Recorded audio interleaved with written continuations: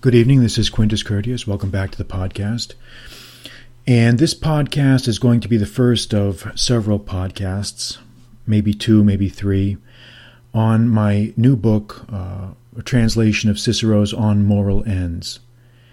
And I wanted to do this podcast, you could almost call it a lecture series, just to explain the work, discuss some of the major highlights, and maybe help introduce people to the work, because it's a very, very rich and complicated work, and it really would benefit from some discussion and some explanation. So I wanted to do that because it may not be generally known to most people. So I think we can all really benefit from that. So that's what I'm going to do. There may be two, maybe three podcasts, depending on how far we get. The work itself is currently available on Amazon, and there's links to it on my website. I'll post a link to it in this podcast as well. And it's available right now in both paperback and also in Kindle, and you can find that on Amazon. And I'll be referring to the book during this podcast, and you can follow along if you already have the book. If not, you can maybe look into getting that. The way the system works out on Amazon is that if you buy the paperback, if you buy the paperback version of the work, the Kindle version then is like $2.99. So there is a deal there involved. But whatever works. Some people like Kindle, some people like paperback. Whatever works, it doesn't really matter. I'm also working on a audiobook version, and my reader is going to be available towards the end of the month here, so he'll start working on that. That probably will be ready in another, three weeks or so. So we're getting all the bases covered, all the avenues covered here. So the format of this, we're going to go through sort of a brief introduction to the work, give an overview of it, and then go into the books and talk about the major highlights. So let me go ahead and turn to and do that. All right. Well, let's start out with the work itself. What are the basics of this work? The Latin title of this work is De Finibus Bonorum et Malorum, which in English means on the ends of goods and evils. And you might say, okay, what the hell does that mean? Well, to understand and to explain what the title means, we have to understand that there was one of the major problems of Greek philosophy that existed at Cicero's time was what should be the ultimate goal that man should direct his life towards? What was our ultimate aim? What is our ultimate good? What is the highest of all goods? You see, philosophers up until that time had talked about, the man has a variety of physical and mental goods.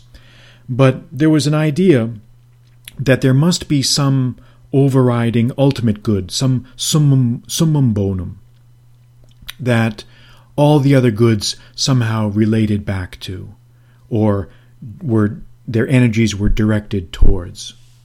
And this is really the idea of On Moral Ends, that there must be some ultimate good, some ultimate best goal or directive or end state that we should really focus our life's activities on. And that's really what the book is about. And Cicero proposes to analyze this question from the perspective of the three major philosophical schools of his day: Epicureanism, Stoicism, and academicism, or the Platonist philosophy. When I say academic, I mean that's referring to Plato's Academy. So academic, the word academic does not mean what it means today. It has a special meaning. It's a special philosophical term, and it refers essentially to the Platonic Academy. So be mindful of that. So that's really what the meaning of the title On Moral Ends, or On Ends, means. That's really what that's all about. Now, when Cicero was writing this treatise, we have to understand that Latin speakers or his fellow Romans were not really exposed, had not really been exposed in detail or in depth to the complex nuances of Greek philosophy. Okay, the Romans came late to the philosophical game. And Cicero, as a youth, had studied in Athens, he had studied in Rhodes. He was a lifelong enthusiast of philosophy. And he wanted, when he was writing his books between roughly 44 and 46 BC, 46 to 44 BC, he was trying to leave a legacy where he would expose his countrymen to the pleasures of Greek philosophy. That's really what he was trying to do. His books were written for the masses. It's kind of ironic that now his books are seen as, in some ways, a specialty type of activity, but they were really intended for a mass audience. They were intended for the multitude. And that really was his greatest legacy in many ways. And I think one of the most precious things that On Moral Ends really does is that Cicero, and I talk about this in the book in detail, is that he was able to reshape the Latin language in a way that allowed it to accommodate all these complex philosophical terms that previously had only existed in Greek. And Cicero, as we see in the beginning of Book 1, took a very, very radical line. Whereas everybody before him, in many ways, genuflected to the altar of Greek philosophical mastery, Cicero, being the plucky nationalist, I guess, that he was, took a contrarian view. He said, no, there's nothing deficient in the Latin language. There's nothing wrong with our language. Our language not only is just as good as Greek in conveying philosophical concepts, but we're actually better than the Greeks are. That Latin is actually superior to Greek. Now, to us, removed, more than 2,000 years from this controversy, this doesn't seem like a big deal. But in his day, it was a revolutionary step. It really was a very, very bold, iconoclastic step. Because what he really was asserting was the Latin-speaking world's intellectual independence from Greece. He was, in one stroke, trying to free the Latin-speaking world from the fetters, from the baggage of the Greeks.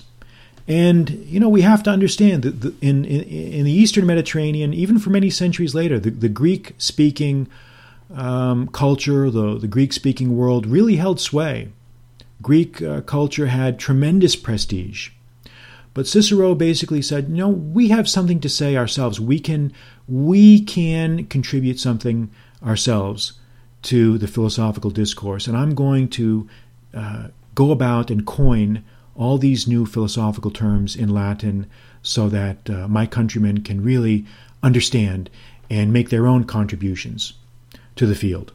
And this is a very, very important step and should never be underestimated.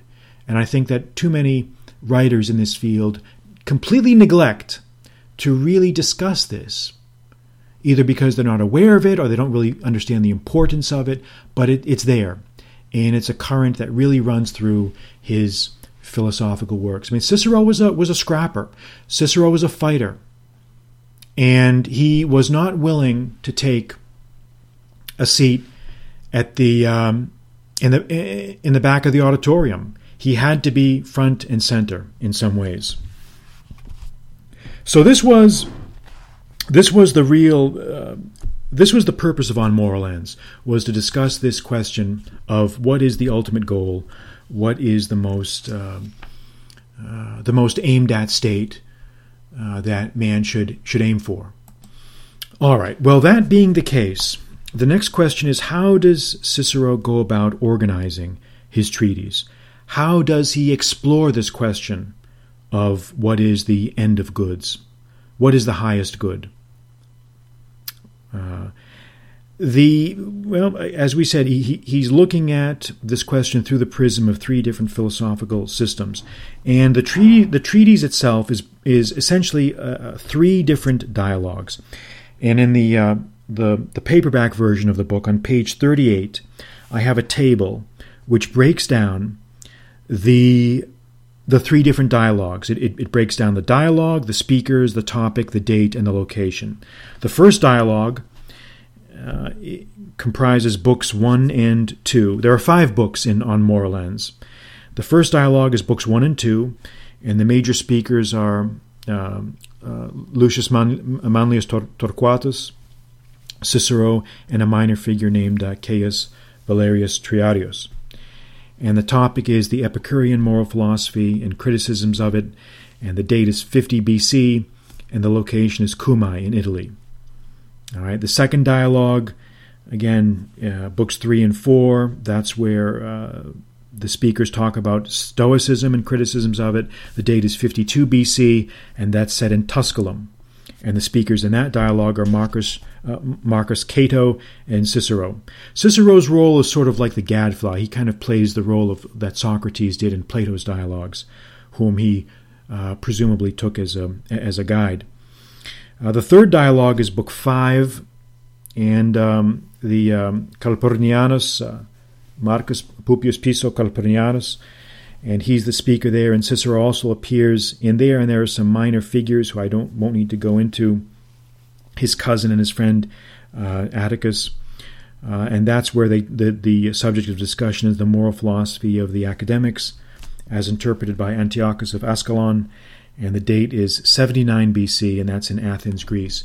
Now, let me discuss a little bit about these dialogues. It was customary in Cicero's day to put the imaginary dialogues, and this was a tradition that went back to Plato, and it was not considered inappropriate or a problem to basically use real historical figures as the mouthpieces of probably imaginary dialogues. I mean, it's very possible. I mean, these are all real people. All of the people that are involved in these dialogues were actually real historical figures. They were friends of Cicero's.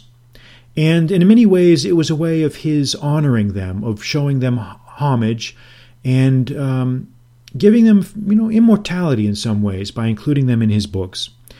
But whether these dialogues actually really happens, probably not. But it's likely that the speakers probably discussed similar subjects to these. I mean, these were all erudite, educated men. These were all men that were interested in philosophy, and I'm sure on more than on one occasion or more that they probably did delve into these subjects.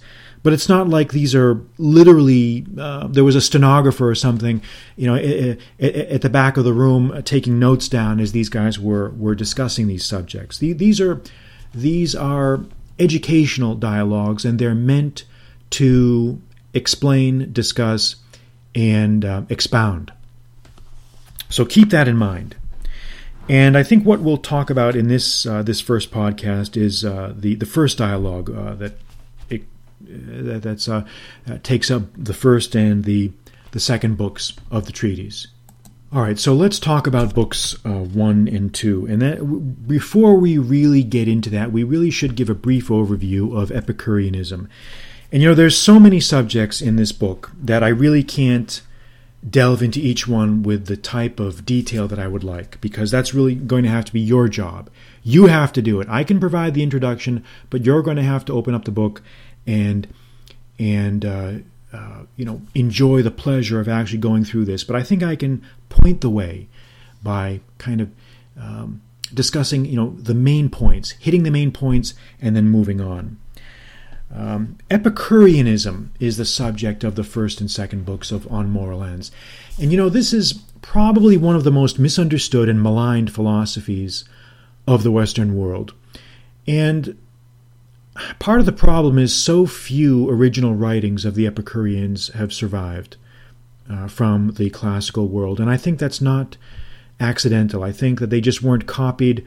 Once Christianity became the dominant philosophical system, if you will, of Western Europe and Eastern Europe, there was less and less interest really in preserving the legacy of the Epicureans. And you will understand why when I discuss the Epicurean philosophy. It just really ran counter to the entire Christian ethic. In many ways, it was subversive. In many ways, now it's not what people think it is today. The adjective Epicurean in modern English has come to mean something very different from the actual philosophical system of the Epicureans. All right, and there is a difference, and it's important to understand what that difference is.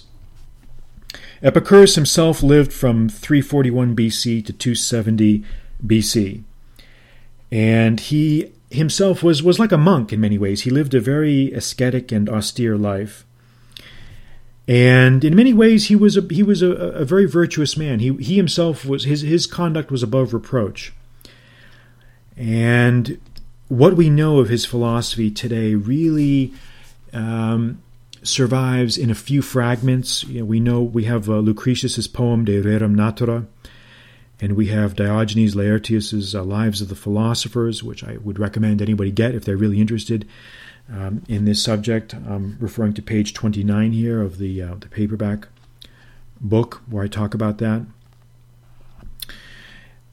Epicurus's goal was essentially to free mankind from what he believed were the oppressive terrors of religion. And he believed that it was pointless to worry about the gods and to obsess about theology, because we will never really be able to get to a final adjudication of this issue. This was a philosophy that was straightforward materialist. He was a materialist. He adopted the atomist or atomistic views of Democritus and believed that there was nothing really in the world except atoms in the void. And I talk about this between pages 28 and 32 of the book. So I'm not going to go into too much detail about Epicureanism because we could spend hours on it. But essentially, again, it was his focus was on trying to find a way to liberate man from the sorrows and fears of life. And he thought that his philosophy was the best way of doing this. He thought that death ends everything, that there really is no soul that persists in us after we die,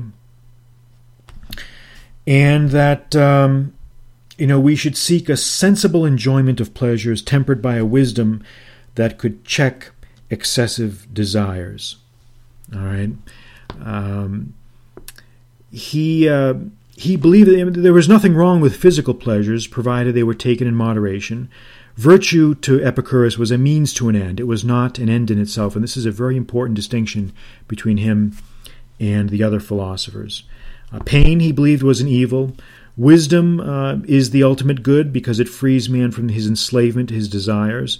But he defined pleasure in a very curious way. He defined pleasure really as almost in a negative sense, a kind of a freedom from pain, or a removal of pain.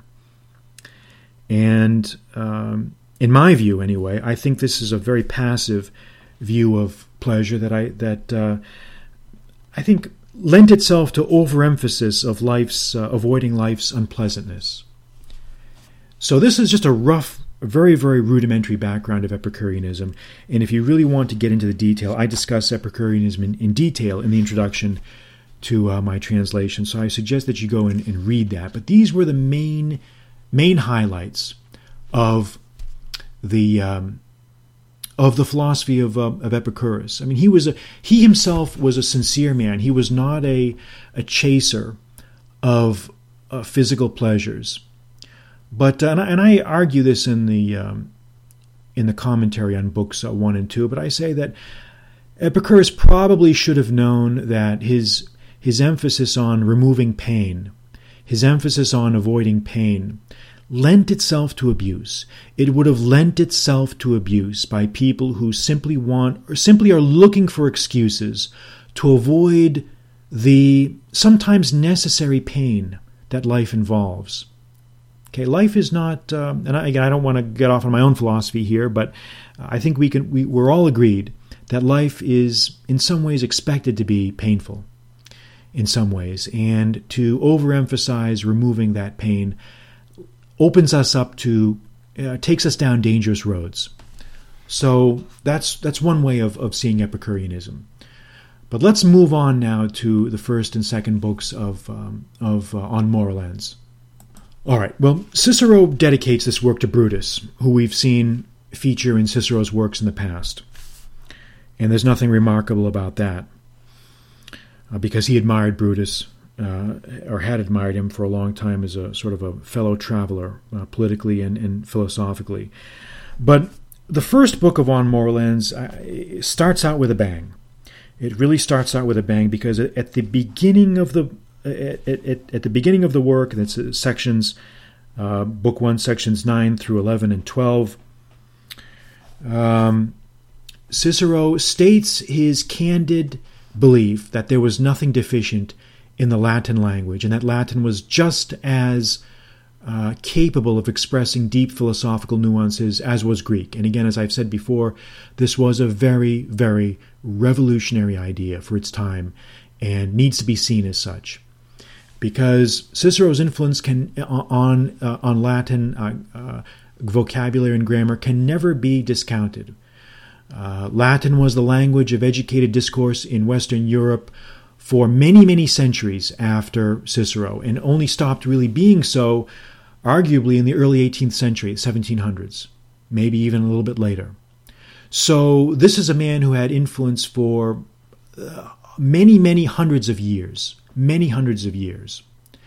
And I think we really have to think about that and process that and really try to wrap our minds around the significance of that. The tremendous influence that Cicero had not only on philosophy, rhetoric, but also on the church fathers. So very important stuff. And Cicero places the location of the dialogue at the beginning of Book 1 in Cumae. And that's important, because as you know, I visited each and every one of these places when I was preparing this translation. And Cumae is Cicero had villas in all of these places, except Athens. He had villas in Tusculum, he had a villa in Cumae. And when I went there, it was a very, very nice, all my trips were just fantastic, but Cumae is a very mysterious place. It's right along the ocean and looks out into the Tyrrhenian Sea. And it's the location also of an oracle, a famous oracle, the priestess of Apollo, the Sibyl. And that is the second most famous Delphic, the second most famous oracle after the Delphic oracle in Greece. And so that kind of gives it a very mysterious quality, really, in the air. And you walk around the site, you can see the Acropolis there at Cumae and see the ruins of the Temple of Apollo and the cisterns and the various different buildings, roads, and it's just, I wish you could see it for yourself. And I hope if I can inspire other people to visit some of these places, I hope I will be able to do that, because you really, really gain so much by actually putting your feet on the ground and walking in the same places where these great men walked, where these great ideas were formed that influenced so much of Western civilization and Western thought.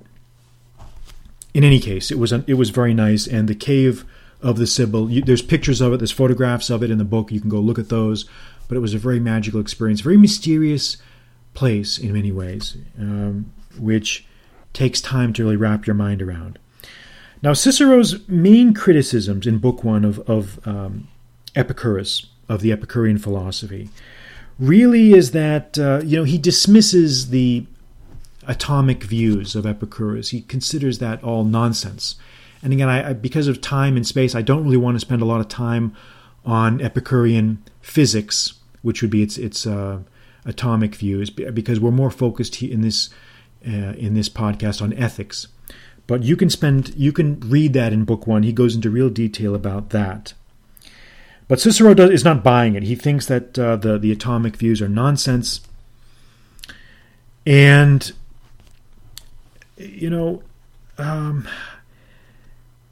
Cicero's major objections really to Epicurus really focus on the fact that Cicero believes that Epicurus places too much emphasis on on maximizing pleasure and minimizing pain. All right, in Cicero's view, virtue in many ways was seen as if not an end in itself, was something very close to that. But the Epicureans did not really believe this. They did not really believe that virtue was an end in itself. They thought that something else was the ultimate good. So that's one major point. The other, I think, one of the high points of the first book is the topic of friendship. Torquatus, at Book 1, Section 65, takes a real detour into the topic of friendship. And this is what I call a welcome diversion from the negative flavor of Epicurus's ideas. Epicurus, in many ways, had warm and humane views of friendship and thought it was a very, very positive thing. So you can read, sections, Book 1, Section 65 through 71, for more on that subject. But it's really in the second book where Cicero opens up on Torquatus and on the Epicurean philosophy in general. I mean, he really fires it up. He really lights it up, and it's in some ways it's a devastating critique of the Epicurean philosophy. Well, in the first thing, in Book 2, Section 4, he argues that the Epicurean conception of pleasure is ill-defined and confused. Okay, pleasure to him is not just pain avoidance. There is a difference between sensory pleasure and the avoidance of pain. Okay, that's a big point that Cicero makes in the second book. What Epicurus, in Cicero's view, what Epicurus never grasped is that the, quote, lack of pain is not really pleasure, but a sort of middle ground between true pleasure and true pain. And this is discussed in Book 2, Section 16. And it's this, in Cicero's view, it's this lack of attention to definitions and to fine line distinctions is where Epicurus really stumbles and makes his mistakes. This failure to pay attention to definitions and fine line distinctions is one of the main reasons, according to Cicero, why Epicurus arrived at flawed conclusions. Epicurus mistakenly conflated pleasure with the idea of absence of pain. And these are not the same thing. These are not the same thing. The problem really is that Epicurus could never really make up his mind whether he thought absence of pain was the end of goods or whether he thought pleasure was the end of goods. All right? And these are the things that Cicero chides Epicurus for. But what I think is the most devastating and the most valid criticism of Epicureanism is a very valid point, which Cicero talks about in Book 2, sections 34 through 47, really. And this is the idea that by fixating on pleasure, regardless of what Epicurus thought pleasure meant, by constantly talking about it, by constantly discussing it, by making it an issue, you're unwittingly or unknowingly opening up the door to hedonist types and people who are going to abuse the philosophy for their own self-interested purposes. We already know that as humans that we have a predilection for pleasure. We all know that. We all know that we love physical pleasure, mental pleasure, all types of pleasures. We certainly don't need any encouragement. And the problem that Cicero really is getting at with Epicurus is that he opens the door to abuses. Remember, Cicero was a man of action. This was a guy who had been consul. This was a guy who had suppressed the Catiline conspiracy. This was a man who had litigated many cases in court. This guy was not a wilting lily. This was not just some guy reclining in his country house, sitting in a chair and speculating. This was a man of action. Cicero was a man of action, and he had little to no patience for do-nothings or people who wanted to isolate themselves and talk about pleasure in the abstract without really understanding what the implications of those discussions would be. And so, quite understandably, Cicero just really had no patience for it. In Cicero's view, Epicureanism saw the virtues as little more than appendages to be used to acquire pleasures, instead of the character-building fortresses of strength that they really are. And he discusses that in Book 2, Section 69. So essentially, Epicurus pays lip service to the idea of virtue, but in fact, he had little faith in its redemptive power. Little faith. All right? And that really is, in my view, is one of the major criticisms, and the major valid criticisms of Epicurus. Again, and Cicero just hammers on these points. He hammers on Epicurus' flawed definition of pleasure, his errors in basing a theory of the end of goods on pleasure, his timid downplaying of the importance of the masculine virtues, the unsuitability of Epicureanism for a man of affairs, and his flawed theory of friendship. And I discuss all this in the commentary section on Book 2, so you should read that. That's in the paperback. It's on pages 171 to 173. So Cicero here really opens up and really lets Epicurus have it. He really shows that he has no patience for Epicureanism. And we have to admit he has a point. Because I know there are going to be people that are going to say, and again, Cicero's views are controversial here. I'm stating his views. And I personally happen to agree with them. But it's perfectly valid for someone to advocate a different view. There are people that might say, "Hey, look, Quintus, Cicero's was wrong about this. He was a little bit too harsh on Epicurus on this point. Epicurus really didn't say this. He really meant something else."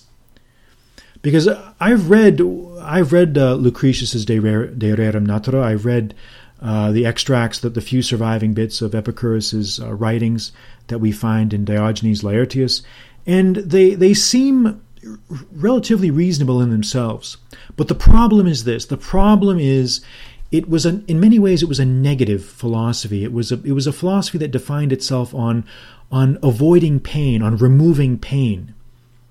And in itself, it may be a philosophy that's suited for the elite, for someone who has a high level of discipline, maybe someone of a monkish aspect. But it's really not a philosophy that a man of action, a man of affairs is going to be willing to adopt, because I think it places too much emphasis on avoiding pain. And life really is a lot about suffering and absorbing pain. Now, again, there are many commentators who have found fault with Cicero's analyses here. And again, we don't really know precisely what Cicero's views were. Well, we have a pretty good idea. He despised Epicureanism, but it's not clear whether the arguments he puts in his own mouth, or the mouthpiece of himself, were actually his ideas, or he was just being the gadfly to drive the conversation forward. Probably a mixture of both. But in any case, books 1 and 2 of On Moral Ends are a devastating critique of the Epicurean philosophy, and I really encourage you to study the first and second books in your own time of On Moral Ends, so that you can really have a better grasp of what Epicureanism is and what its major flaws were. Because that's really what I want you to get out of this book. What I really want you to get out of On Moral Ends is I want you to be able to think for yourself as to what you think the end of goods is. What do you think the summum bonum is? What do you think it is? And as we analyze this subject through the prism of these 3 different philosophical schools, you're going to be able to fill in the blanks in your own mind. You're going to be able to formulate your own thoughts, your own ideas, your own concept of what that end of goods is. Maybe you're going to want to combine. Maybe you're going to want to be sort of the eclectic like Cicero was, who takes a little bit from Epicurus, a little bit from the Stoics, a little bit from the Platonists, a little bit from the Aristotelians, and combine them all. And that's fine. That's fine. Nothing wrong with that. Cicero himself was a eclectic in many ways. As a lawyer, he was very used to testing ideas, weighing them, sort of savoring them, teasing them out for all of their nuances. And that's what I want you to do. I want you to do that. And I think by studying books 1 and 2 and reading my commentary, the commentary at the end of books 1 and 2, you're going to have a very, very solid grasp of Epicurus's ethical theory, the ethical underpinnings of Epicureanism, and why it can be criticized. Again, decide for yourself if you think Cicero's criticisms are valid. Don't take his word for it. Don't take my word for it. Decide for yourself. Decide for yourself. So I think that will wrap up. I want to make these podcasts not too long because I think people tend to zone out after a certain period of time. So I will move on. The next one will cover books 3 and 4, Stoicism, and we'll see where we go from there. So look for the post for this podcast on my website. I'll put a link to the book where you can get it on Amazon. Again, you can get it in Kindle or you can get it in paperback, and you'll be better equipped to study the text. All right. That'll be all for now. I'm Quintus Curtius. Good night.